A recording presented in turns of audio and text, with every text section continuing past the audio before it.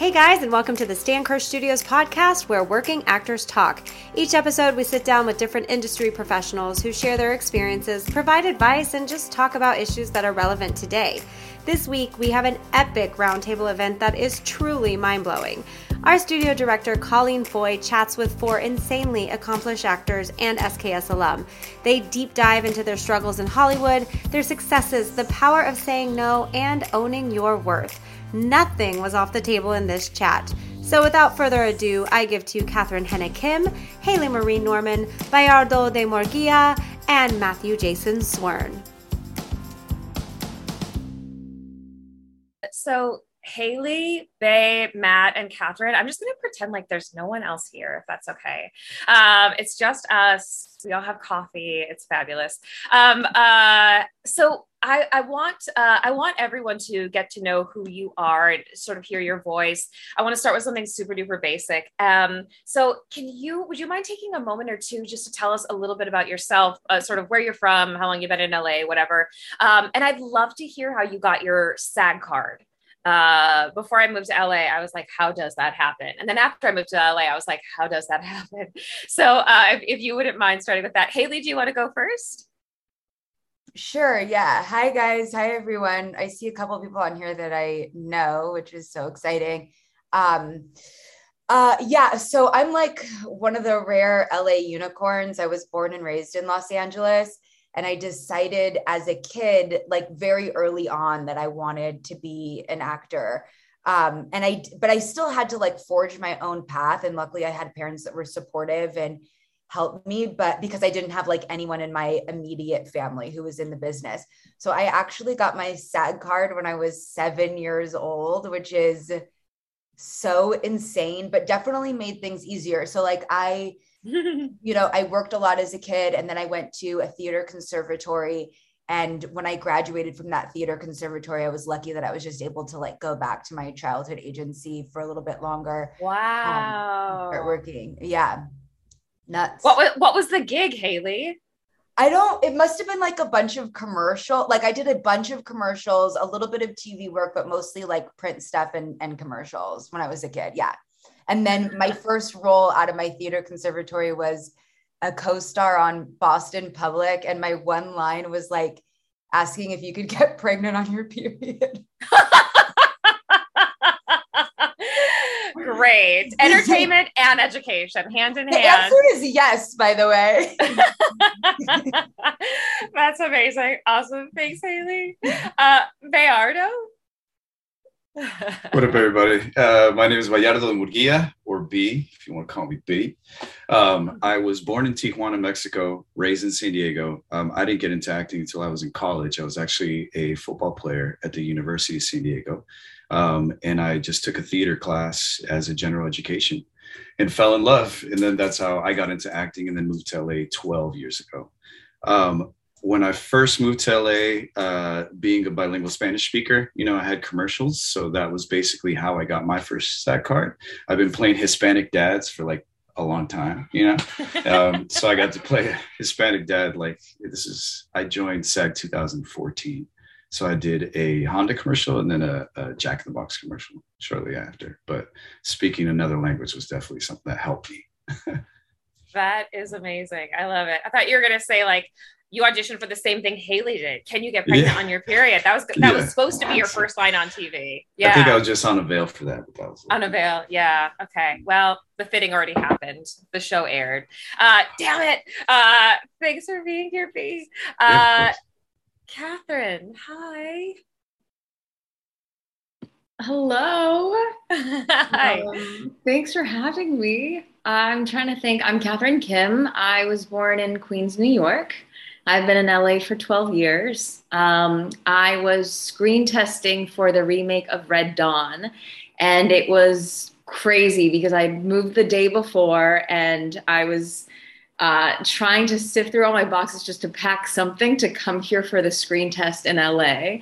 And it just seemed so stressful that I was like, okay, all the decision makers, the studios are in LA. If I want to be serious about TV and film, I should be here. And so I moved, and it was 12 years ago. Wow. Yeah. And my SAG card, I'm trying to think. I know I got Taft-Hartley because I was lucky enough to book my first commercial. It's funny, I had just graduated college and I had taken some acting class that was very much like, you need to figure out your type and how you're going to fit into this business. And I was like, I'm on it. Like, got it. Like, I will be the best student ever. So I finagle a meeting with a huge agency. I didn't realize I was going to see the commercial department. I had no idea there were even different departments at the time for different things. And I was like, this is my type. This is what I want to go out for. And they were like, you need to relax. We will let you know if there's anything we think you're right for. And so I was like home at my parents' place in New Jersey, and I got a call that morning. And they're like, we have this random audition for a PSA for the One campaign. And they were the backers of the Live 8 concerts. It was literally like they had every star you could imagine and everybody's online to vote. And they needed some like regular folk to be intermixed and sprinkled in with like Tom Brady, George Clooney, Alfre Woodward, Don Cheadle, Matt Damon, Toby Keith. And so I went in, that's what I did in the commercial. I'm just standing in line and I got Taft-Hartley for that, which was That is amazing. Who did you stand right next to? So the crazy thing is in the spot, I think I'm next to like George Clooney and his dad. Amazing. But, when we shot it, Matt Damon's actually the only person who filmed in New York. Then they hopped up to Boston for Tom Brady and everyone else was in Los Angeles. So it was just a green screen. I barely knew what it was for. I just knew I was supposed to pretend, just, you know, waiting on this line with my newspaper and my work bag. That's amazing. That's really good. That's really good. Awesome. Thanks for being here, Catherine. Mr. Swern. Hello. Hello. I'm Matt. Nice to meet all of you guys. I moved to LA in 2007. So that's 15 years now. And I moved there originally because I feel like I started in New York. I'm from Long Island. I feel like I had did everything that I could do in New York. I was working on some of the soap operas.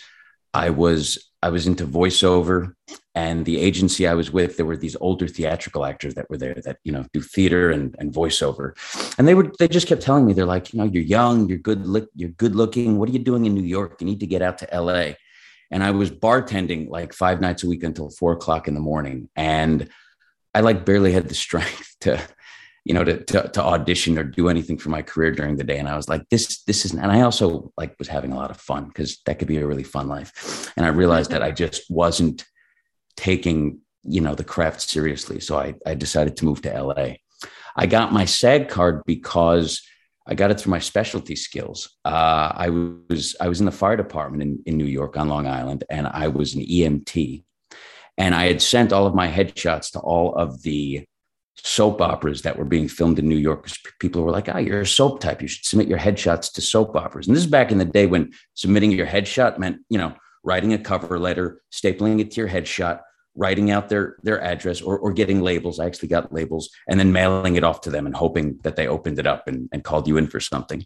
And all of them started calling me in to do extra work. And I was happy to do it. It was like $120, $130.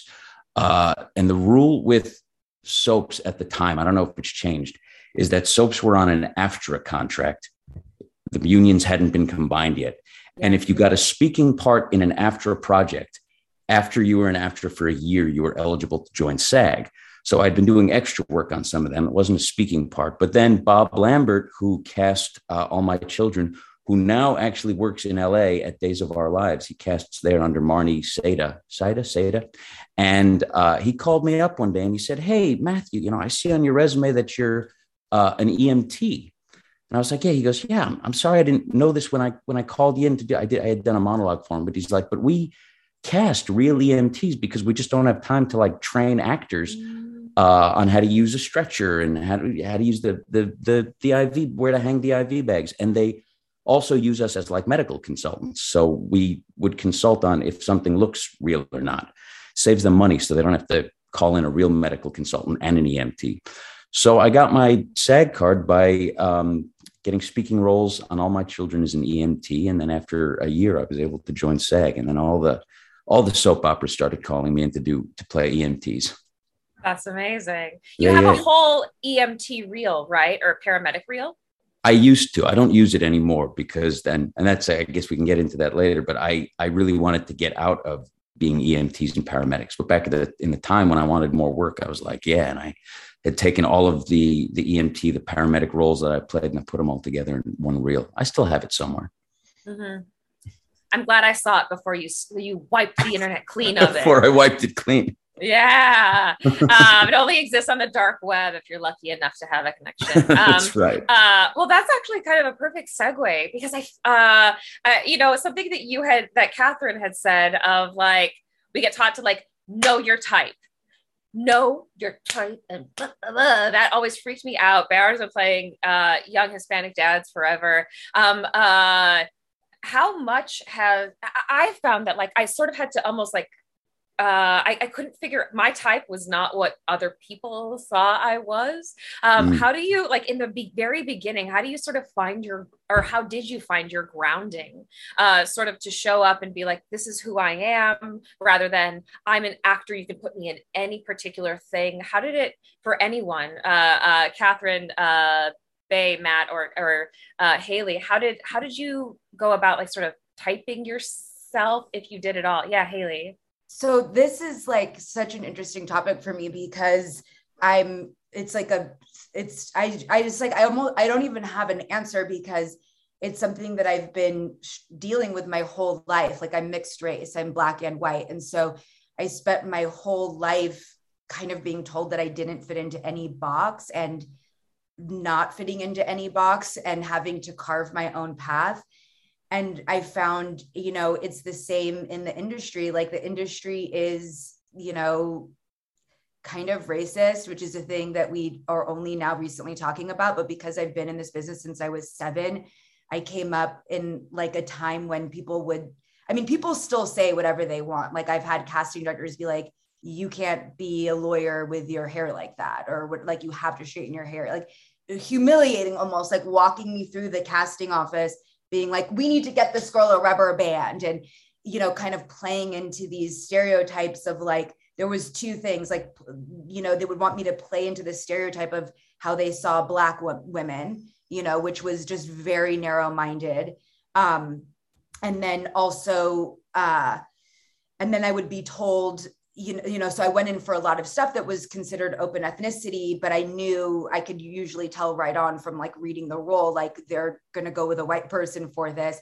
And so I was so often told that I was the ethnic option. Like, I cannot tell you how many times I was pinned where they were like, you are the ethnic option, because I was like the safe version of like, whatever they were looking for. Like it's insane. And that's still something that I battle with. And I think that that's okay. I think a lot of us don't fit into boxes. And I think that's what makes us, I think everyone's special, but I think that makes us special. But it does kind of make this industry harder, because I look at roles like something like the sister role in Schitt's Creek is like the type of role that like I would love to play and I'm perfect for. And unfortunately, we still don't see Black women playing roles like that on TV. And so I also am a writer. And so I just continue to like write my own projects. But for me, it's still something that some people don't fit in boxes. Some people don't fit into, these types. And does it make this business harder? Absolutely, 100%. But that doesn't mean that you should stop doing it. And I wore my hair natural back when nobody was wearing their hair like this on TV. Like I auditioned for like a huge series, like maybe 13 years ago. And they were like, okay, that was great. Now, can you go into the bathroom and like put on a straight wig and do it for us? But I just was always adamant that like, because I was teased so much as a kid for the way I wore my hair, that I didn't want other people to go through what I went through. And so I just wear my hair natural on television. So that's my long way of saying not all of us fit in boxes. And I definitely talk to my therapist about this all the time because my identity crisis has sort of shaped my entire life and is only amplified by kind of the narrow views that we have in this business. But that's okay. Buy my memoir when I write it. Oh, Haley, thank you for saying all that. I just want to acknowledge how heavy that must be to sort of be sharing your art, and that's such an innately vulnerable thing, and know that you're sort of walking into a battlefield sometimes. Yeah. I mean, I had therapy before this. It's an ongoing process. I appreciate you so much. God, thank you. I mean, I know so much of what Haley is saying, and I can relate to it so deeply because I'm Korean American, and I've gotten more selective as the years have gone on. But for me, it was always I get thrown in for any type of Asian or Asian American role, and it doesn't matter if it's the quirky best friend or the tech geek or the mistress or whatever. It's just, if it's Asian, they just want to throw me in the pool and hope one of us swims, and the way I've always navigated it is, I don't know that any of us really fit into one box. Mm-hmm. Not if we're doing life right. And so I think you just have to figure out for yourself what feels good. If you decide you want to try everything, why not? I think you need to figure out what your strengths are, whether it's in your appearance, in your abilities, whether it's comedy or drama, and then really try to start honing in on that. I think about somebody like Brad Pitt, who's very versatile and very talented, but one of the first roles that I think made him a breakout star is Thelma and Louise. And most of that was just because he was very good looking and very charming. And he probably knew those were strengths, and that's why he got booked in that role. And then I think as you build more credits and more clout, you do get to be choosier about what you want to do. Wow. And you're also allowed to say no, especially if it goes against, I don't know, your own values. If you feel like doing this role is just cringeworthy for XYZ reason, it really doesn't even matter what it is. I almost would rather have a side job while I fuel the dream, instead of taking a bunch of jobs that make me feel icky every day. Yeah, that's incredible. Yeah, Matt. I'll go next. Thank you for saying that, Catherine, about knowing what your strengths are, because I was going to say something along those lines. Early on, I was only getting casts for both EMTs. The soaps were EMTs, paramedics, but also drug dealers, assholes, guys committing crimes, getting arrested. I'd say 2 of the soaps called me in for EMTs. The other 2 would call me in for, being the guy that supplied the main character with the gun, being the shady guy that would go do something illegal because the other guy didn't want to get his hands dirty. So seeing how they saw me, I saw myself a certain way, but seeing how they saw me, that kind of, a light went off in my head. I'm like, well, clearly there's something I'm doing, or the way and I narrowed it down to the way I looked. When I don't shave, I have stubble, and stubble is always, it's going to help you lean into playing those kind of characters. I always had a deeper voice, which I think can be very intimidating. And I have resting asshole face. So I think knowing all those things, when it came time to figure out, all right, what is my type? It was like, all right, if we're going to play these guys that are always committing crimes, that are selling drugs, then we can, instead of taking all these different looks in a headshot, I'm going to take my headshot with glasses and a suit. I'm going to take this headshot, in a tuxedo. I'm like, nah, I could just take a bunch of headshots where I kind of look like a dick, all different white collar crime, blue collar crime. And then when you're in class, and you're going to see very quickly, there are going to be scenes that you excel at and scenes that you struggle with. And you take what you excel at, and then you start building a brand based on that. I love that. Yeah, Kristen and I were talking about this earlier. You play such baddies, and you're the sweetest. Like, you're like stroking your dog on the side. Your rescue dog. Matt, can you talk about? That's Neo. Hi, Neo. When you talked about shaving, or can you talk about deciding to shave your head and the looks that went into it? I know that it didn't quite.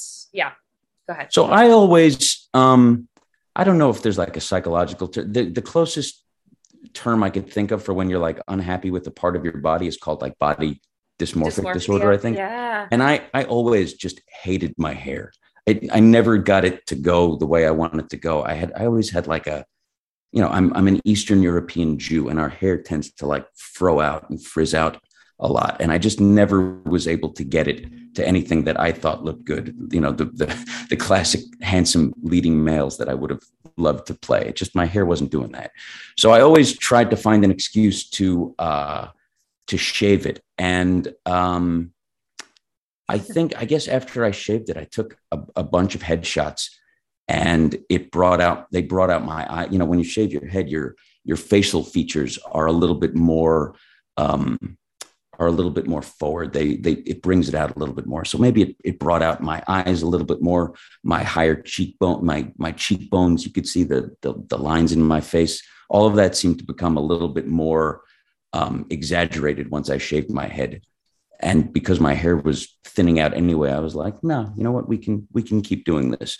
But, you know, based on the role, do I want to shave it completely bald like I do now? Or do I want to let it grow a little bit and make it look like I'm a little bit of a slob? I do like take that into consideration sometimes, depending on what the role is. Amazing. What about you, Bay? And has your tattoos, have you ever, I was always told, like, don't tattoo yourself, like, don't get your nails done, like, be minimal, like, so they can do anything with you. And it sometimes stunts, I feel like, expression of personality. But what are your thoughts? Yeah, as I have gone on, and what I've experienced is that exactly what we were talking about, like finding your strengths, finding what you can do. It's always talked about your personal essence, and what you can bring as far as your essence into these characters. I think as I've gone on, because being a zero kind of first generation Mexican, you know, American coming into the US, initially I just had to assimilate to what I thought they wanted, what I thought the show wants from me, what I think this is what they need from me. But as you kind of get more experience, it becomes a matter of like, yeah, as an acting, you know, ability, I can play all these different characters, but there's parts of the characters that are going to be me, and this is the work that I believe I can do for you. So like with tattoos, with who I am, with what I do, I've gotten a little bit more confident in that aspect, having the confidence and the truth to what I can bring to, you know, the character. But it's become more of like, it's okay to say no. Sometimes there will be opportunities in auditions where it just doesn't make sense to you. And it's okay to be like, yeah, I don't need to do an accent because that's not me, you know? Yeah. Or, you know, I get what you wrote for this character, but honestly, it's not me, because I find truth and I believe in what I can do here, what I think these ideas are, and then just bringing that to the table. And if it doesn't work out, you'll have more confidence in being like, you know what, I did what I believed was going on. I believe I did what I believed I could have brought, and what could have happened. It didn't work out my way. It's totally fine. But I have the confidence now to like do my own thing through that. It was a struggle for me initially, because at first I'd be like, you know, I just want to work. Do you want me to sound like my dad? Okay, let's do that. Let's do these, you know? But now it's like, you know, I'm being more confident in my own shoes, and then just being like, nah, this is what I'm going to bring to the table. If it works out, it does. Cool. If it doesn't, no. But, you know, if the story doesn't make sense for me to sound like my dad, I'm not going to do it.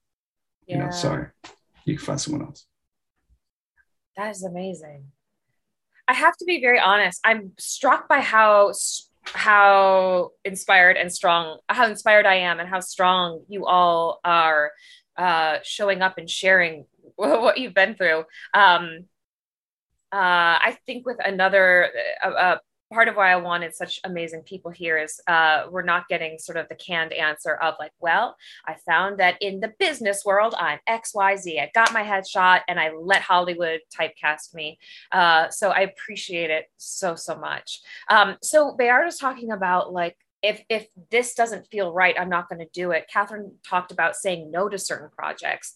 How do you guys work on a character or a scene when you feel like I'm I'm not what they're looking for this, or like, I know the type that they're going to go for, but it doesn't cross my boundaries. Maybe I can just show them what I do and have fun. How do you sort of like, when does your inner compass, how does it guide you with that? Yeah. Haley. So I tend to have really busy pilot seasons, and sometimes if because at this point it's like I've been doing this for so long, and the industry there's definitely a formula to it. And so I think, you might not be right 100% of the time, but like my instincts are strong enough that I know that I'm not going to get this, and so if I am really busy with a pilot season and stuff that I want to do, or that I feel more right for, or even, a writing deadline that I have, even if it's not an audition, sometimes I just won't do those. And sometimes I will tell my team like, oh, I'm not right for this because of X, Y, and Z. And they, because they also, your team has more information than you have. So sometimes they might be like, actually, they are going younger on this role, or they do want, blah, blah, blah, whatever. And so sometimes when that happens, I will still do the tape. Or if I have the time, I'll do the tape. Like if it was like a slower week for me, I'll be, I'll just do it, because why not? But when I am really busy, I do pick and choose. And at this point, I'm like pretty much never wrong about, this is what they're not going to do. So it just depends on what my time, what's going on in my life. Haley, I love that. Print that on a t-shirt. How do you hone your instincts then? Because I think sometimes I'm like, my instincts, what I'm feeling are instincts are actually just baggage. It's actually a little bit like self-sabotage. It's a little bit imposter syndrome. I'm not right for this because I'm more of the girl in the shadows kind of thing. You know what I mean? How do you sort of like hone your instincts? So I have a big, like spiritual life outside of my business. And I don't mean in a religious sense, but I do mean like I do a lot of meditation, a lot of just going outside for a walk and like turning my compass inward and narrowing my field of energy, because it's so easy to be like, if you think about it, it's like you're thinking about this person you're dating, you're thinking about a friend, you're thinking about audition, you're thinking about acting. And sometimes I just like have to go, wait a second, let me just like make my field of energy really small, or even just like hopping on my Peloton and, or even again, like I said, going for a walk, I'll hear those inner voices. And I've just learned over time that those voices have truly never led me astray. So I suggest too, it's like, you have to have a life outside of this, and you have to absolutely do things that are nourishing for you. And to me, that means like having a really strong support system, like having good people in your life, like have good friends. And that was one of the first things that I loved about Stan Kerr Studios was when I was in other acting classes, I always felt that there was like kind of like a competition or like weird energy between the actors, or the acting coaches were the type of acting coaches that just wanted us to like feel bad about ourselves. Like I had acting coaches that would like insist that we all like bring them snacks, and like they were the god of the class and blah, blah. But I love Stan Kerr Studios because it just felt like we were all so supportive of each other. And I was like, I can tell people when I have callbacks and they're going to root for me. And, I just remember Stan, like, him going like, Haley, and like telling everybody like what was going on. And so some of my best friends, some of my support systems are still people that I met here. And so I think, just to sum it up, like really rooting yourself in the important things in life and nourishing your soul and who you are as an individual. And again, like being in therapy and just, learning to separate, like, actually, this is like trauma and fear. And if you turn inward and you listen to your inner compass, I think it's easier to decide this is actually just fear, Incredible. Yeah. Faye. I used to have the problem of like, if I was in a waiting room, I used to cast it in my head. So then if I saw another actor there that I recognized or did something, I'd be like, fuck, man, this dude's here. Fuck, I'm not going to get this shit, or something like that. And it was like a battle that I had within myself that was really a problem, because instead of doing that, I should believe in my work, believe in my ability, And once I start doing that, it became more of like, nah, fuck that. I belong here. Let's do it. We're in the same boat. Let's, it became a healthy competition instead of just a competition with myself. And then you start realize that like, that I used to say, or I still do sometimes say that there's people that I've been chasing, right? That there's people when I started that were up here. And then I got to that level. And then some people disappeared. But the other people there's a few that now are superstars, doing this or doing that.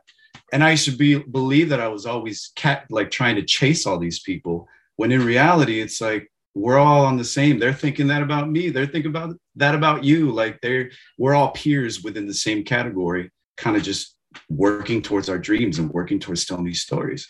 And so once I got to that point where I just had the confidence in myself to be like, I belong here. I believe in my work. I believe in what I'm going to do. That was just such a relief for me. So then it wouldn't be so much casting it in my head or feeling like someone else's success is going to affect me. It's like, no, we're all being successful. It's great. But also surround yourself with people that keep you influenced and keep you inspired and keep you working hard. And that's always going to ground you as well. But it took me a good minute to like get out of that. And I still sometimes will be competitive with myself and have to remind myself to like take a breath, shut the fuck up and do your work, So. That's my mantra. And one of the jobs that you booked, the series regular role, Tiny Pretty Things. What was your reaction when you got the audition, Faye? When I got that audition, I remember Gabby was recording me and she's like, what's this for? I was like, some fucking CW show that's not going to cast me. I don't know, some teen show, whatever. Because again, I cast myself out of it because it's like a teen show, whatever. And then as soon as I did the first take, Gabby was like, I think you're pretty good for this. And I'm like, nah, whatever, fuck it, cool. And then, but again, like once I started gaining more confidence and, having those conversations, and it's like, all right, fuck it, yeah, I can't do that. That's amazing. She's smart. You should probably marry her. Yeah. Okay, great. Amazing. Matt. That tribe, everyone's talked about their tribe. I've been doing it 20 years now. And the one best piece of advice I can give to anyone is to have your tribe. It could be more than one tribe, and your tribe of actors. And my tribe is all Stan Kirsch actors. It shouldn't be family members. It shouldn't be friends outside of the business, because even though they love you and they support you, they're never really going to understand they're not going to understand what it's like to lose that job. They're not going to when you text your friends, I didn't get it. They will understand that to you, like a relative just died. And you don't need people to tell you, oh my God, I'm so sorry. Be positive. You don't need to hear that. They're like, you know what? You have a right to feel the way that you're feeling. I understand why you're feeling that way. And, what can I do to make you feel better or anything? I was very down in November, long story why, about a job. And I jokingly texted a group of my friends why I was down, what I was going through. I was like, this thing, I had forgotten about it. And then I just saw it on TV and I saw who they cast and it didn't bother me. And now I'm freaking miserable. Anyway, I was in New York. If I go jump off the Brooklyn Bridge right now, would one of you come over and get Neo and take him to my parents and let them know what happened? And one guy was like, yeah, I got you. You want to do that? Don't worry. I got you. I'll take care of Neo. And it was a very dark, dark joke, but you need that tribe that you can make those dark jokes to. So because they understand, they're like, I know why you feel that way. I get it, because we've all been there. Yeah, you need to have your people, you need to have your support system, and they should all be fellow actors. To address the other issue, imposter syndrome, I still get it.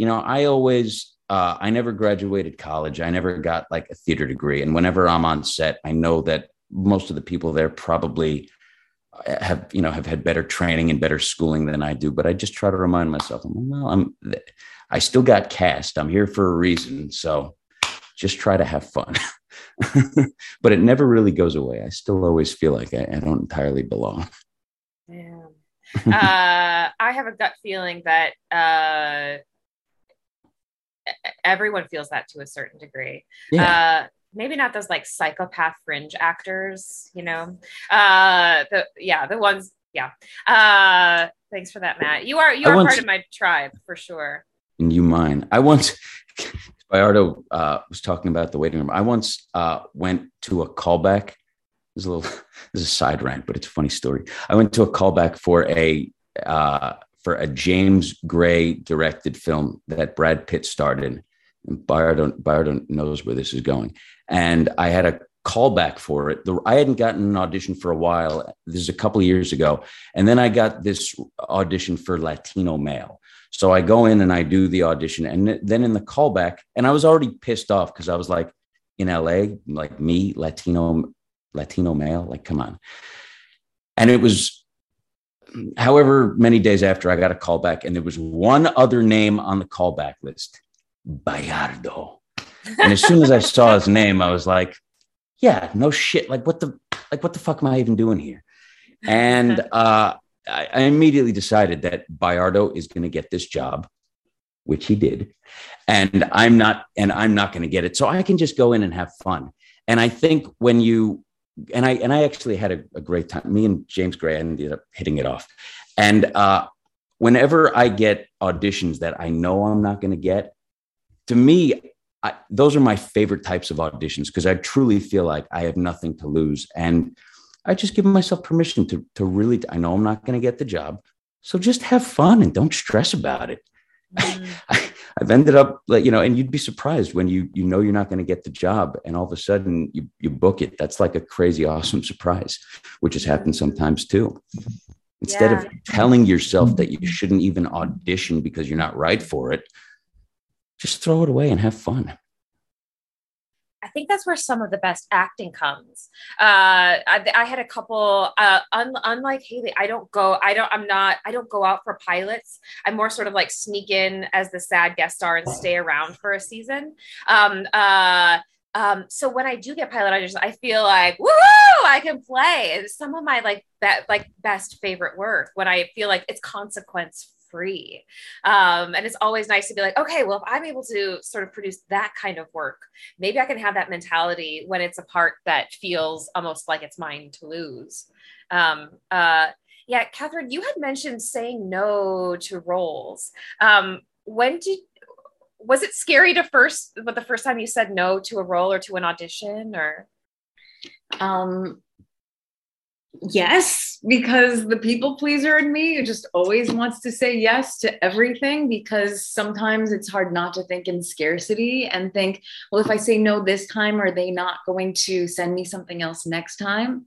But I always have a reason why I say no, even if it's that I can't make it happen well in the time frame I'm allotted. Because sometimes the same day, like next day appointments, they're hard. And I personally am not the kind of actor that can pick something up and have it ready to go in the next hour. And I'd rather do something well than throw in something like, quantity over quality, I guess.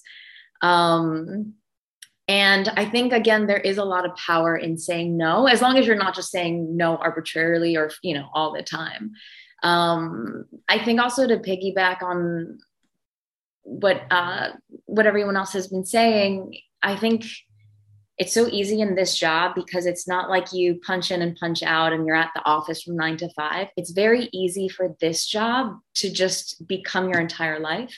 And I think really to emphasize what Haley and Matt were both saying, it's so important to have life outside of this. Whatever that means for you. Maybe it means traveling. Maybe it means having, a side hobby. I think community is really important. And I think when I was starting out, I saw some actors sometimes wouldn't want to share what they're auditioning for, because I think sometimes it's hard to admit that you really want something, because if it doesn't happen, then maybe that fall feels that much greater. But I was listening to Brene Brown talk recently about her latest book. And I love her for so many reasons, Atlas of the Heart. And she was talking about, if you really think about that, though, what are we saying? That you're going to live a life filled with low expectations so that the fall is a little bit softer? God, that seems so shitty. And, for me right now, I'm I'm literally doing my dream job. Like I couldn't have dreamed up a better role or better people to work with right now. Like, I mean, I can't even say enough amazing things. And two things, or maybe three things. First of all, I didn't know going in that I was not the choice. They looked all over the world for this part. It came down to 6 of us, 4 of us in LA, 1 girl in New Zealand, and 1 in Korea. And I was not the favored one because of whatever specific vision they had for this role, at least my co-star, who's also an EP. And I'm not supposed to be privy to this information. But I didn't know that. And for some weird reason, when I get up to that like testing chemistry read phase, for some reason in my head, and thank goodness that I'm this like, you know, delusional, I always think it's mine to lose. Like there couldn't possibly be anybody else who's going to do this role as well as I'm going to. So I had no idea that I was not the favored one. And it was only after I did my chemistry read and walked out that they were like, that's our girl. And they still weren't 100% sure. So we were asked, the final 2 of us, to do a coffee with the, I probably shouldn't be saying any of this, with the showrunner and the director and the male lead. Wow. Yeah. And then I was going to say something else, which I've now forgotten, but just to piggyback of what Matt was saying, he was saying that sometimes he still feels that imposter syndrome. I'm on the other spectrum. I feel it that much greater because of the opportunity I'm given. I don't think I've ever had imposter syndrome as loud and blaring as it is right now. And I'm just trying to be gentle with myself. I saw Esther write something about being kind to ourselves. My God, it's like when they say we're our harshest critics, I know that rings so deeply for me. And I feel this pressure. I'm going to be the female lead of a primetime network show. And I feel so much pressure to be a good female lead, to set a good example as a leader on set, to be a good female actress, to be a really good Asian American actress and represent my people. Like there is so much imposter syndrome. And for me, it's just like, okay, I hear you, but I'm trying really hard to let the other voice that says, you've got this. I have an entire community, an entire army of support around me, and I'm going to figure it out because I'm not alone doing it. That's incredible. And I cannot wait to see you in this show, Catherine. I can't wait to see it. Go, Haley. Yeah. Yeah, I just want to add one quick thing that like my life changed so much, not only my inner life and my level of happiness, but my career changed so much when I really learned to be like happy for other people around me and their successes. Like there's something weird in this business where like we somehow internalize, like maybe it's not just not in this business, but in this world, like we somehow internalize other people's happiness or success as like a lack of ours. And that's so not true. My manager said something to me that was just really about like how you raise your vibrations when you're happy for other people. And you know that then you'll get there too. And you almost have this guiding light. And like, that just totally switched something for me in my brain. Cause I have a lot of really like, I'm surrounded by like highly successful people. And when I went through a time where I felt like I wasn't working as much or whatever, once I switched that mentality to like, I mean, like a genuine happiness for the people around me and what they were doing, it totally changed my life. Not only do I now feel so much happier, but like I can feel how my career has changed. And then like, I'm so inspired. Like I'm literally surrounded by like incredibly successful people doing what they love. And when you're like surrounded by badasses, you're like, dude, I'm fucking surrounded by badasses. I'm so happy for all of you. This is amazing.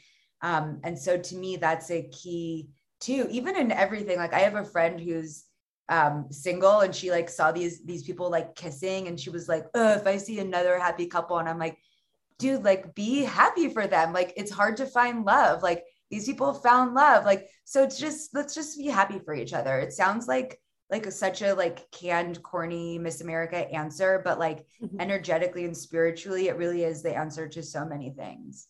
Oh, I love that.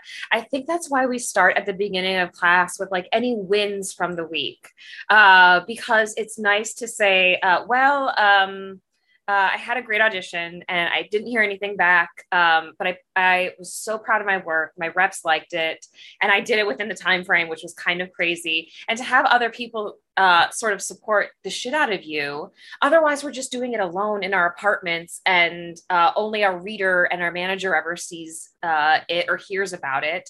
Even if casting liked it, it's so isolating. So to be able to share that stuff, I appreciate that so much, Haley.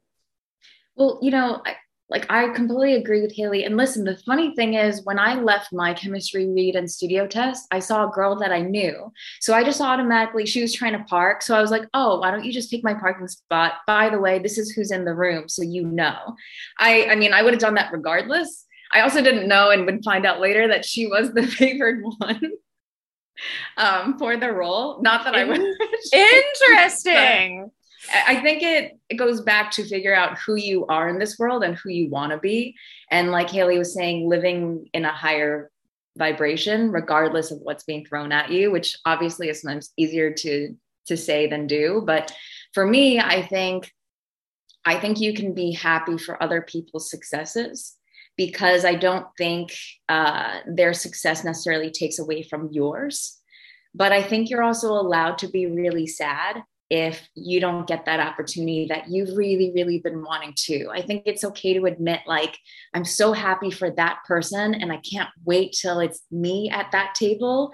But right now, like, God, I really want that too. And it really just fucking sucks that I don't have it. Mm-hmm. And I think the last couple of years are teaching me that life is so messy. And for some odd reason, maybe it's just easier to try to make it one thing or another, but you can let more than one thing exist at the same time. I think actually maybe that's what being a good adult is. It's like expanding your capacity to let more than one thing exist at the same time. Yeah. So you can hold both of those to be true. I'm so thrilled for that person. They're going to crush it. And also, I might need to cry in the fetal position for a good hour. So yeah. I always give myself like 24 hours. It's like for the losses. It's like, give yourself 24 hours, cry, go to a boxing gym. I punch stuff. It's fine. Get it out of my system. And next day is a beautiful day. It's going to be great. That's it. And you'll also learn that there's so many variables that are still outside of our control. Like through every audition, through every opportunity, through everything that I go through, whether or not I get it, I still look back and be like, what can I take this from? What can I take from this? What can I work on? Right. So if it was an in-person audition, what went well, what went wrong, what can I work on? And then take that to the next opportunity. And sometimes, like, even if I didn't get the role and then I'll see who did, I might even watch their work because I'm competitive like that. But then I'll watch it and be like, oh, that was great. Cool. Whatever. I understand this is completely outside of my control. But what went right for me in my moment when I was working towards it, and then that makes it easier for you to let go slowly as you go, and like whatever. But it's totally fine. Give yourself 24 hours. It's all good. But there's a lot of shit that we can't control, and then there's shit that we can control, and that's what we got to focus on. Mm-hmm. I love that. Sometimes when shifting into like, I can't control that, but I can control this, I'm like, I will control the shit out of the things that I can control. And it's like this awful pendulum swing. But what I'm hearing is like release. Yeah, Haley. Oh, no, I'm just agreeing. I'm going. Okay, great. Awesome. I didn't realize it took me a long time to realize that I'm a control freak. Like me too. It really did. It took a lot of inner work for me to be like, wake up one day and be like, oh my God, I'm trying to control every situation in my life. And we don't have control. And there's like power in letting go, ongoing, learning that on an ongoing process. Yeah, I love that. Swern, what do you do in the disappointments? Recently started going shopping. Oh my God. We're all going to be like, need a 12-step shopaholic group now. Okay. Online shopping, in person, tell us everything, Matt. I live where I am in New York. I'm near I discovered Nordstrom Rack, which has like, I didn't know about this until a year ago. They have just like these amazing stuff that was like in fashion a year ago.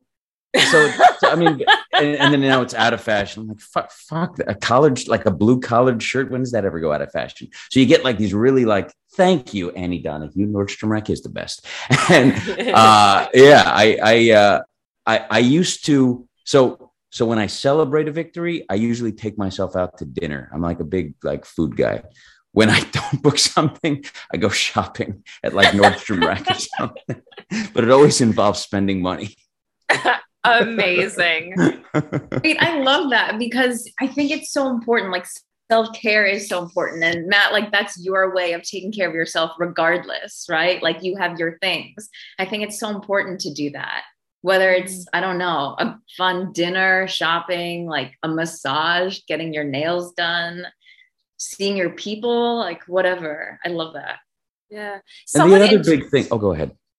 Oh no, please. And the other thing is just is getting out of town. And whether that's going away for a weekend, going down to Mexico for a little bit, my family's in New York. So sometimes I just feel like I need to go to New York for a little bit, for a couple of weeks and chill. LA can be crushing because there's a lot of, as many dreams are made there, there's even more dreams that are broken there. And it's good to just unplug and leave that behind sometimes. So I felt like just even just going to Big Bear for a couple days, whatever you can do to just get out of town, especially these days, because auditions are remote. You don't even have to worry about missing auditions anymore. Yeah. Isn't that amazing? Oh wait, shoot. I lost my train of thought because another train came and knocked it off. Sorry. No, that's okay. I was going to say last night in class, someone said, he was like, I got released from a veil. So every time I do that, my wife and I open up a bottle of wine.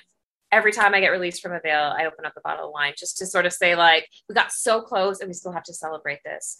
Yeah, I love that. So now that things are remote, casting is all remote, you can sort of pop out to Big Bear in Mexico or New York, hang for a little bit. Some of the recent things that y'all have booked, they've all been, with the exception of perhaps like a chemistry read and a coffee with the producer and showrunner, have been all virtual, right? Haley, was Keenan virtual, the audition? Okay, I'm going to say a couple things really fast. So first of all, I'm going to Hawaii in July, and I'm like already told my team, I'm like, do not send me any auditions, because I've called out before and it's like, I still get the auditions. And then I get that like FOMO feeling where I'm like, shit, this is like a huge project and I would be right for it, blah, blah. But I also believe that like what's meant to be yours will be yours. And so a couple jobs that I had, or a couple auditions that I had to turn down during pilot season because I was so right for other stuff. And I was like, I literally do not have the time to do this audition. Ended up like circling back like a month or two later, So I'm like, I'm allowed to, because I have taken my setup and done auditions on like every vacation I've ever had. And again, do not forget, I've literally been doing this since I was 7. So I've spent my entire life being on call, and I can feel like the take that, literally I've spent my entire life being on call, and I can feel the take, the toll that takes on my nervous system. I mean, I recently had like a best friend who died, and I told my team I wasn't available, and I got an audition that same day. And I just was like, fuck it, I'll go, like I've not allowed myself to have any downtime. It's just like, it's been a lot. And so it was really important to me, because of the year I've had and a lot of the stuff that I have going on, that like, I want to go to Hawaii and I want to have a really good time no matter what.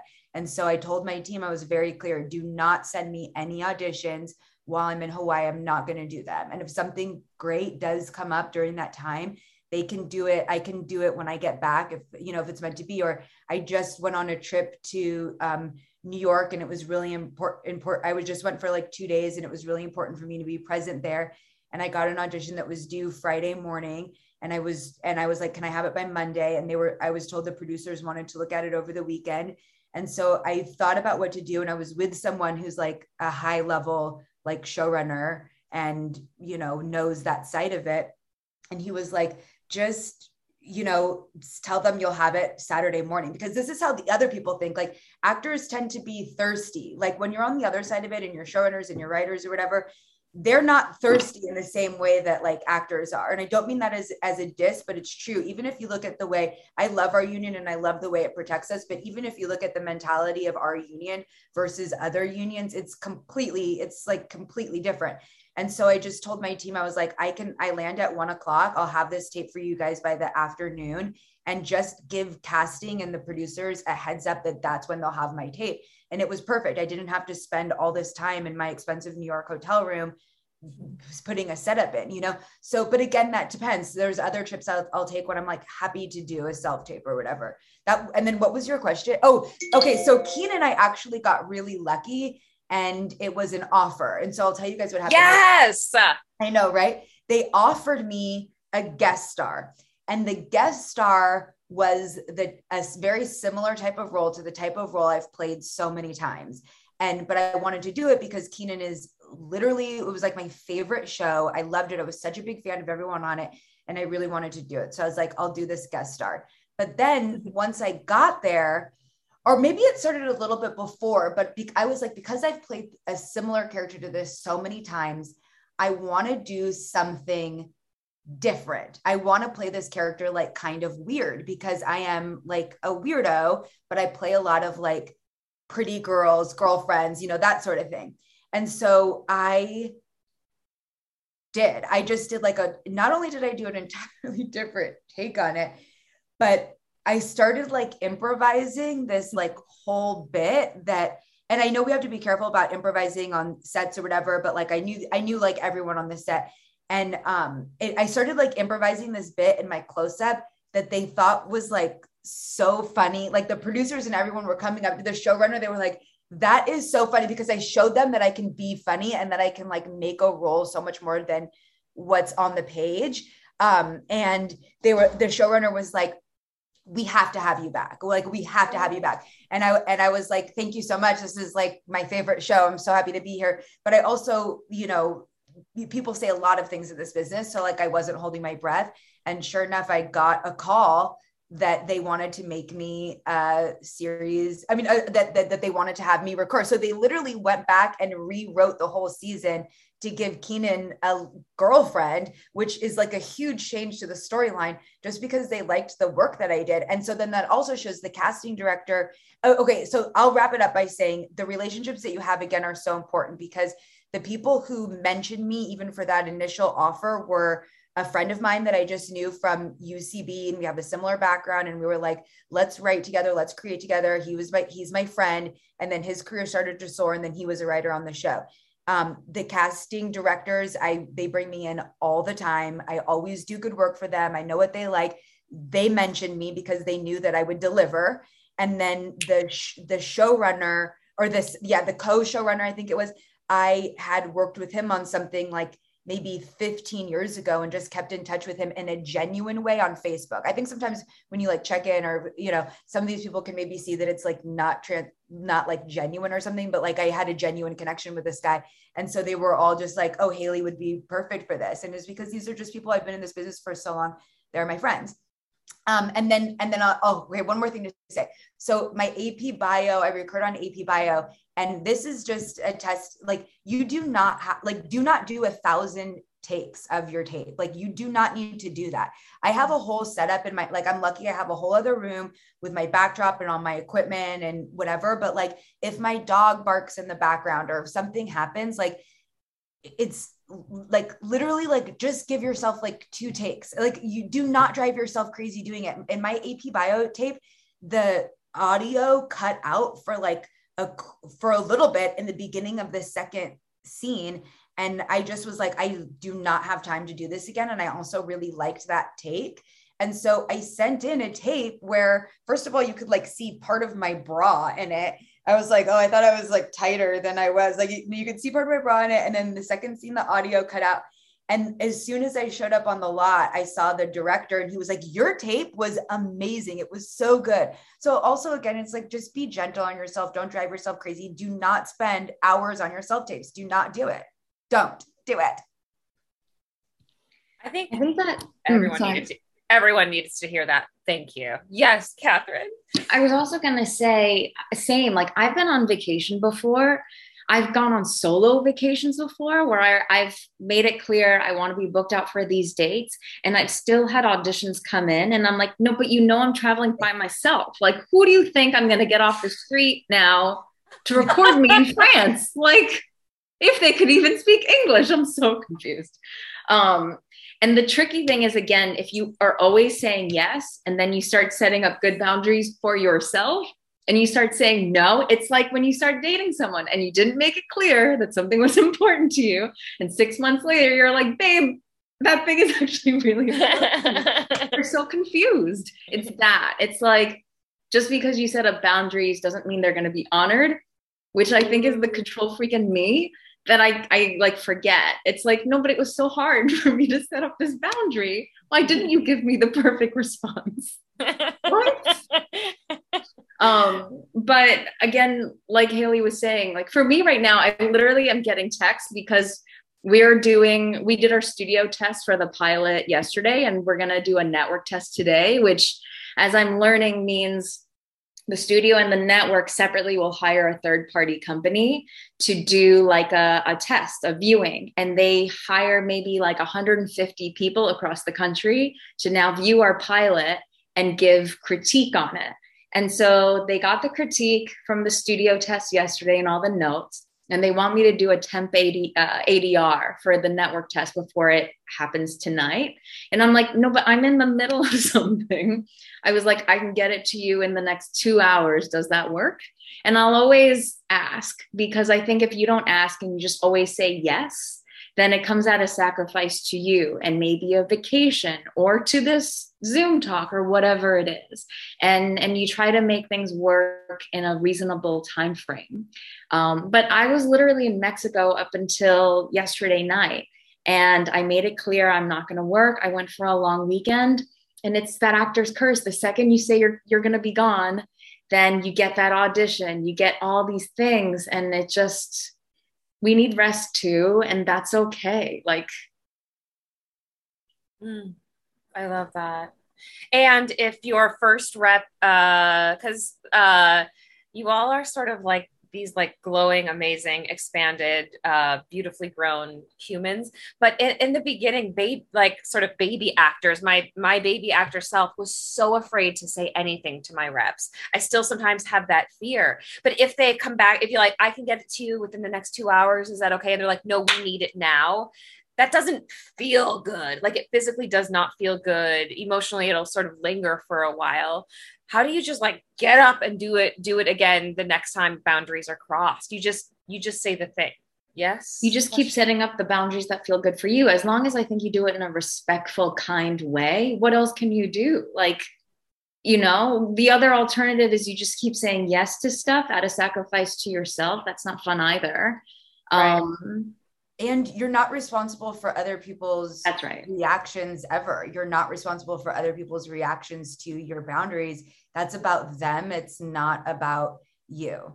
And I would encourage anyone who, if you feel like your team doesn't support you 100%, to maybe seek out other teams, and other people. And if you're in a position where you're like, I'm newer, or I haven't worked that much, who would want to work with me, just send that intention out to the world and trust that it'll come back, because I've learned kind of the hard way that like you need a team that has your back 100% and listens to you and supports you, because it can actually end up being like really detrimental if you don't have that for reasons that you wouldn't even imagine. So make sure that your team respects you and your boundaries. And again, like do it in a polite, nice way, but at the end of the day, this is a business, and and I know this too from like my writing side of it.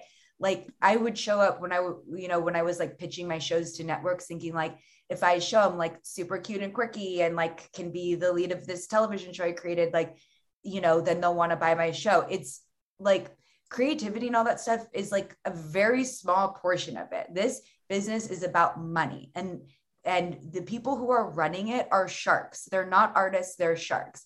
This is like a multi-billion-dollar industry. Like, I don't know how much this business is worth, but at the end of the day, it's about money, and you're dealing with people who are really good business people. So it's important to remember too, that not only are you an artist, but you're a business person. And so operate as one. You got to remember that you are the CEO of your business. Your agents, your managers, they are employees who work for you. And I understand when you're very, very, very new, you feel like that you need them more than they need you. And that's probably true because, if you don't get auditions, you're not going to work. At some point, though, you have to realize that they do work for you and they have to respect creative decisions that you make. There was, when I was not doing co-stars anymore, I had had a conversation with the agent multiple times, and she submitted me for some role on some show for the role of like man one. It wasn't even like a named co-star, and it was one line. And I responded, I'm not going to do this. And I turned the audition down. And I hit up my manager after that because I knew this agent, even though I said I'm not going to do it, she was probably going to confirm me anyway with casting. And so I hit up the manager and I said, would you check with casting to see if she's confirmed me for this audition? And she did. And I immediately sent her an email and fired her. And you have to make those decisions when someone is burning bridges with casting, when someone is really just not being a team player, not respecting when you're going on vacation. You got to make those difficult decisions. And sometimes that's, I'm sorry, but we're not going to be able to work together. And I didn't just go respond, you're fired. I wrote a very professional email, but you can't be afraid to do that if that's what needs to be done. You got to run it like you're the CEO. Well, right, because we call them our team for a reason, right? It is a collaboration. It is a business at the end of the day. And me too, I've had reps where I just got shelved. I didn't get opportunities to go out. And let me tell you, like, trying to sit there and hope for crumbs is not great for anybody involved. You really need people who are going to go to bat for you and fight for you. And also when it comes to the bigger roles, they're not going to cast them tomorrow. And it's really okay to ask for another day if you really need it. And for some of the co-stars that are man one, or I think I've been like pretty girl number 2 before, like I've realized now in hindsight, really good reps will actually get you a name for the role, even if it's a couple lines. Yes. That's what they do. They negotiate. Yeah. That's what we pay them for sure. Yeah. Yeah, absolutely. The last thing I did where is this big movie coming out in September for Netflix. And I auditioned for one role and they offered me a different, and it didn't have a name. And my reps were like, we got to get a name. And they're like, great, she's Pat. And I was like, okay. Can we suggest one next time? They're like, you'll be Pat. My scene is with freaking Marilyn Monroe and I'm Pat. So yeah, it's interesting. Yeah. Bayardo, did you ever do that like shift of like no more co-stars, guest stars, or recurring or series regs only? Yeah. I've been agent number 2. And then I was actually, the guy who was agent number 1. We were at lunch and he's like, yeah, I got my reps to give me a name. It's Paul. And then that was the first time I learned that you could do that. I was like, what? But it's okay. As I think in the beginning, it was just a matter of like, I'll do anything. Like, what do you want me to work on? Yes, let's go. And then as I booked kind of like my first guest star or second guest star, it just became a matter of let's kind of focus on this while I can in this moment. But it was also a decision that I also made with my reps. I consulted them and I said, hey, this is how I feel right now. And then, even if this means that the auditions are going to be a little less than before, let's do it. It's a matter of kind of just knowing your worth and knowing at the time, like, yeah, this is what I'm about. This is what I want to do. I know the sacrifice is going to be like, I might not have as many auditions as I used to before.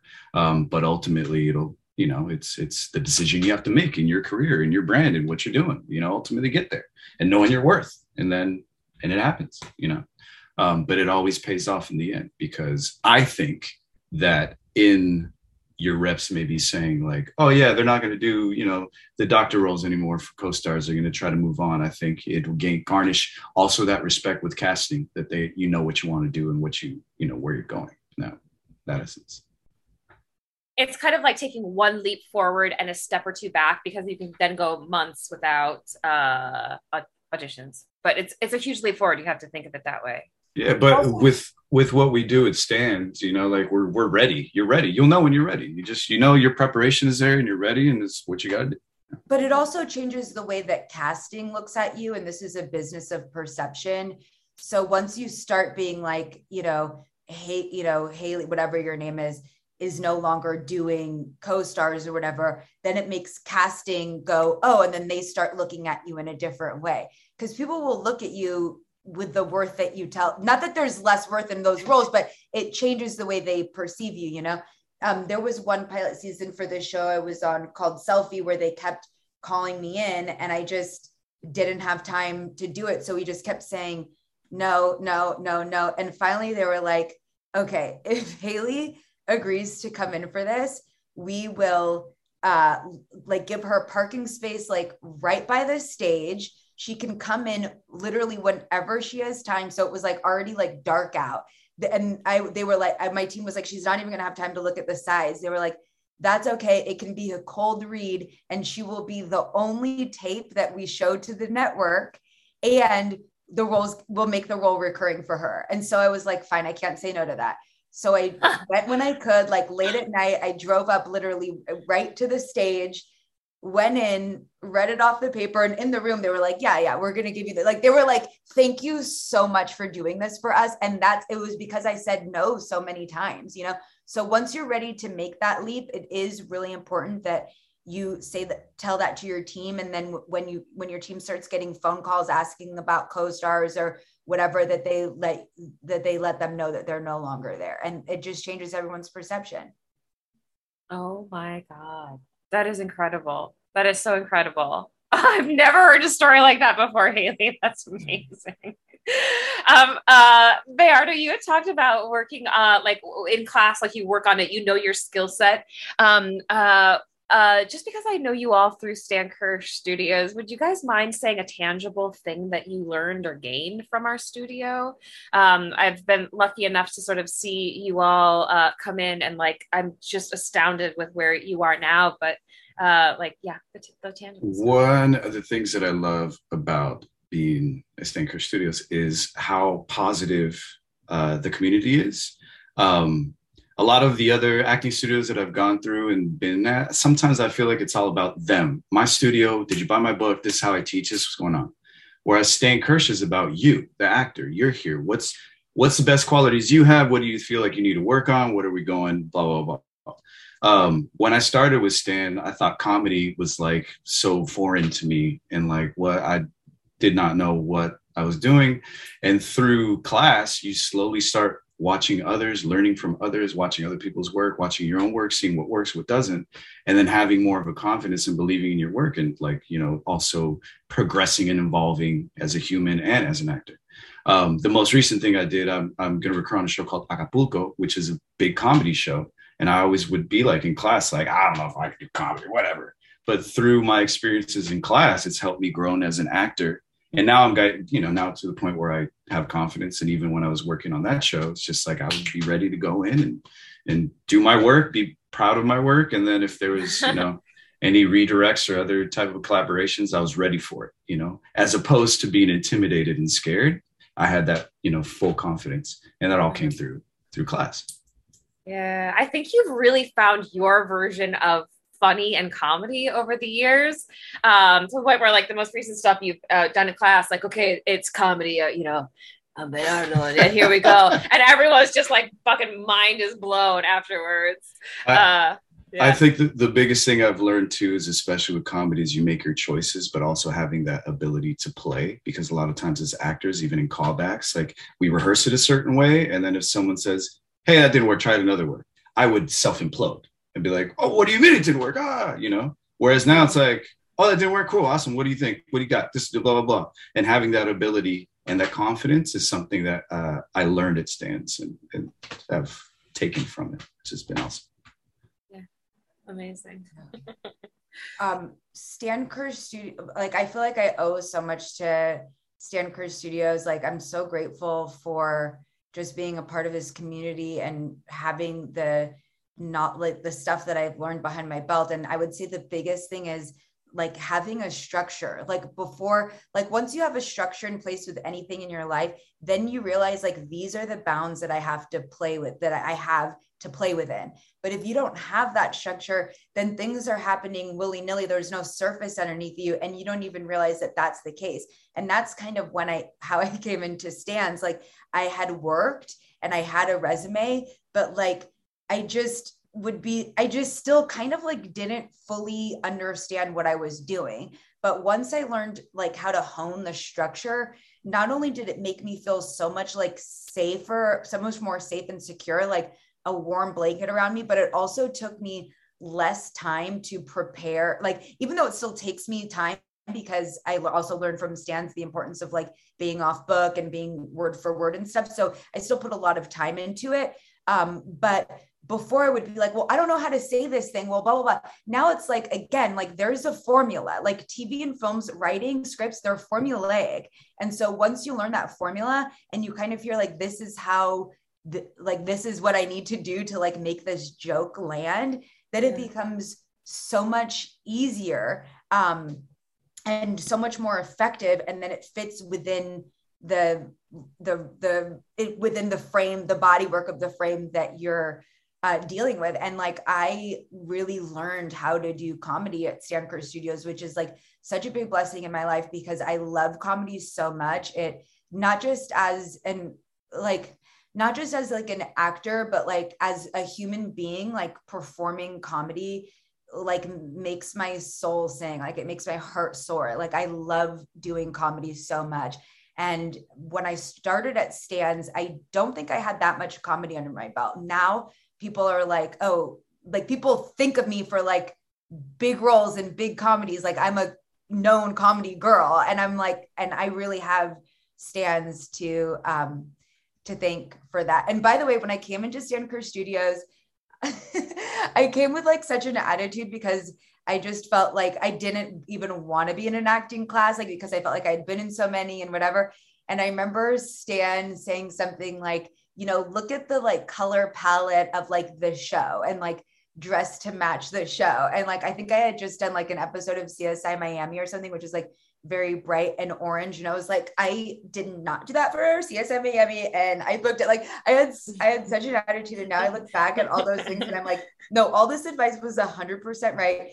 But Stan like pulled me to the side. I think Kristen was there actually.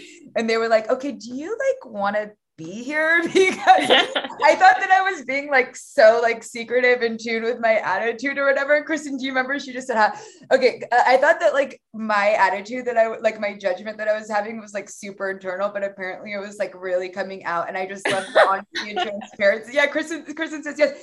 I love the honesty and transparency of the studio. They were literally like in the room by the kitchen. They were like, okay, you have an attitude.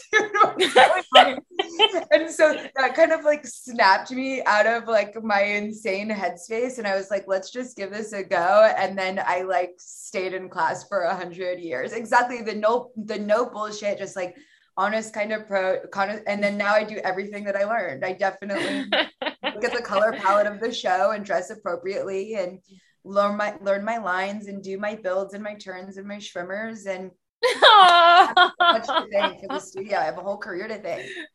Oh my gosh. Oh, that makes me so happy, Haley. So happy. Catherine, any thoughts? Yeah, I mean, same. I think I learned how to do comedy because of this studio. But then beyond it, I think it's the, like, you have to be prepared. And it just got drilled into me that you have to be not only 100% prepared, but like 120% prepared. So that when your nerves are acting up, when, you know, you're like driving to your audition, or maybe your internet's acting up and it's a callback or whatever it is, like your 120 does become 100 and maybe even 80, and 80% is okay. But if you start at 80% prepared and you get nervous, then it dips down to, let's say, 60, and 60% is not going to book you the job. And that really, really stuck with me. And I think going off of what Bayardo was saying earlier, I think it's so important to be prepared, but then also be able to throw away the work. Like I know for my chemistry read, even though I knew who my co-star was going to be, I actually ended up pulling 3 of my male actor friends because I didn't want to get stuck in the way that I was preparing.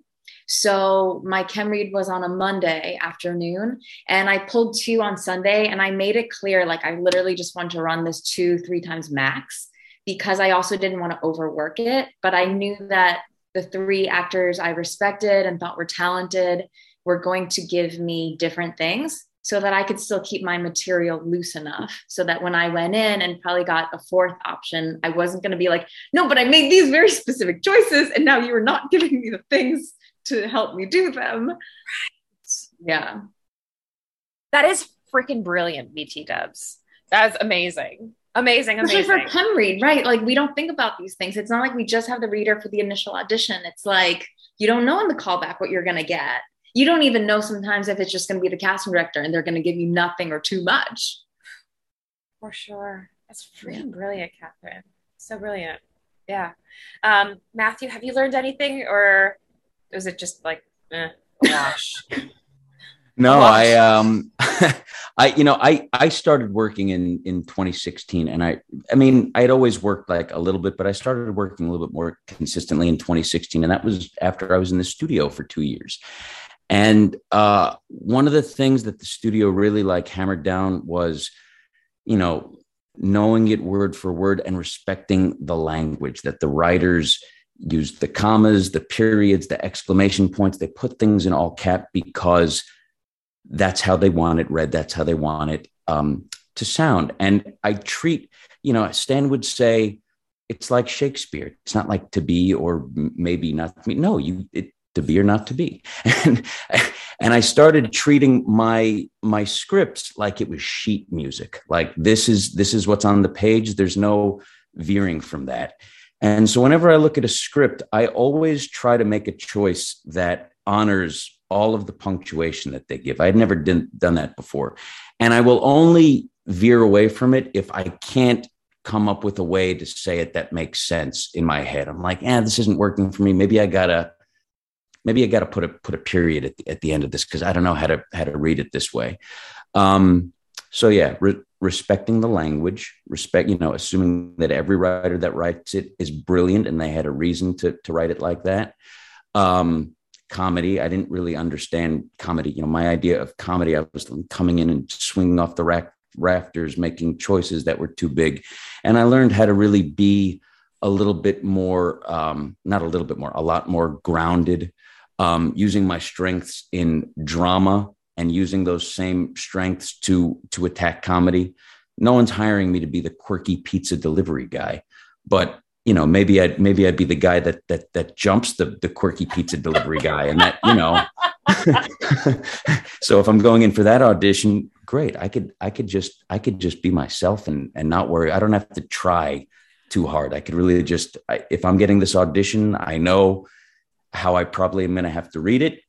And that's fine, leaning into your strengths. And then I think the other thing is, I believe we are the sum of the 5 people that we spend the most time with. So when you're in class every single week with geniuses, when I was in class with Colleen Foy, Jamie Renee Smith, who was also a teacher at the studio, David DeSantos, Adam Seckman, Nikki Toisson, Kate McDaniel, Catherine Tokars. And you start watching them work, and you start making similar choices that they do. Stan taught us to steal. And I needed to hear that because I never went to theater school. So I never really learned how to create a character on my own. So stealing became integral to me booking jobs. He taught us about Deborah Messing when she talked about doing Will and Grace. She's like, I just stole from Lucille Ball. I was just Lucille Ball. That was all I did. And I do that now. I'm always stealing either from friends. When I would have a comedic script, I would start thinking, how would Adam read this? How would Jamie read this? Or an actor that I see on TV. I just went to a screening for Yellow Jackets, and Christina Ricci was talking about how she found her. She plays like a serial killer in it, and she said that she was watching the show. what's the show on Netflix about the serial killers? Mindhunter. She was watching Mindhunter, and there was this guy that they go interview who was a prisoner who was in prison for killing a lot of women and doing horrible things to their remains, but he delivered it in such a oh shucks kind of way, and it was like he was like a big baby, like a big teddy bear, and it's not supposed to be terrifying, and yet it's terrifying. And she's like, that's how I'm going to read this role. I'm going to, oh, golly gee shucks. And it's great. If you watch Yellow Jackets, like her work is brilliant. And she's gone on record and saying, yeah, I just stole from that guy on Mindhunter. Holy cow. That's amazing. I just wanted to piggyback off that because it just reminded me, another thing I learned at the studio is, again, also just use everything you've got. So I think it's also really the first place where, because we have those days where you tape everything, and again, we are our harshest critics, you're the only one that's going to be like, oh, why am I doing that thing with my eye? I didn't even know I did do that thing. Does everybody else know? Why does nobody told me? I forgot to mention that. Yeah, same. Yeah. And I loved that because as I've gone on, like now more than ever, I think it's this strange thing where you have a very sterile and humane medium, this camera that you're trying to be so human through. And so often I was told growing up, like, pretend it's not there, just pretend it's not there. But it is there. And because it's there, you can use it to your advantage in the way that you like manipulate looks and the way that you turn your face or your body. Like I remember even in like Stan Kirsch, like I remember for driving auditions, right? Like how we position the chair. It's just like all these very little things that you can use in the audition and also on set that can become so invaluable. Yeah, that kind of blew my mind. We still teach that. Thank you guys so much. Matt, thank you so much for being part of my tribe. I love that we can talk as friends outside of this and share auditions, and I learned from you.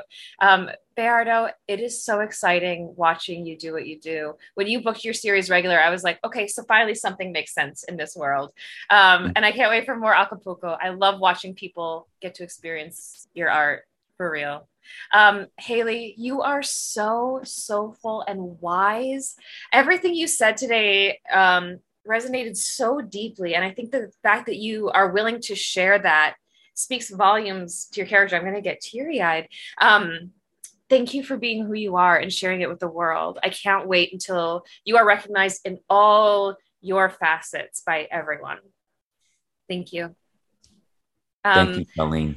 Yeah, and Catherine, not last but not least, having you in class for years has just been such an exceptional thing for me to watch you grow. And this project, The Company You Keep, reading it and picturing you in the lead, nothing has ever seemed more perfect in the world. As the imposter syndrome flares a little bit, know that I'm in your corner, and all of us here on this Sim Chat and at the studio are as well. And can't wait to see you shine. Thank you all so much. Appreciate you like crazy, and we'll all see each other soon, I'm sure. Bye. So much love.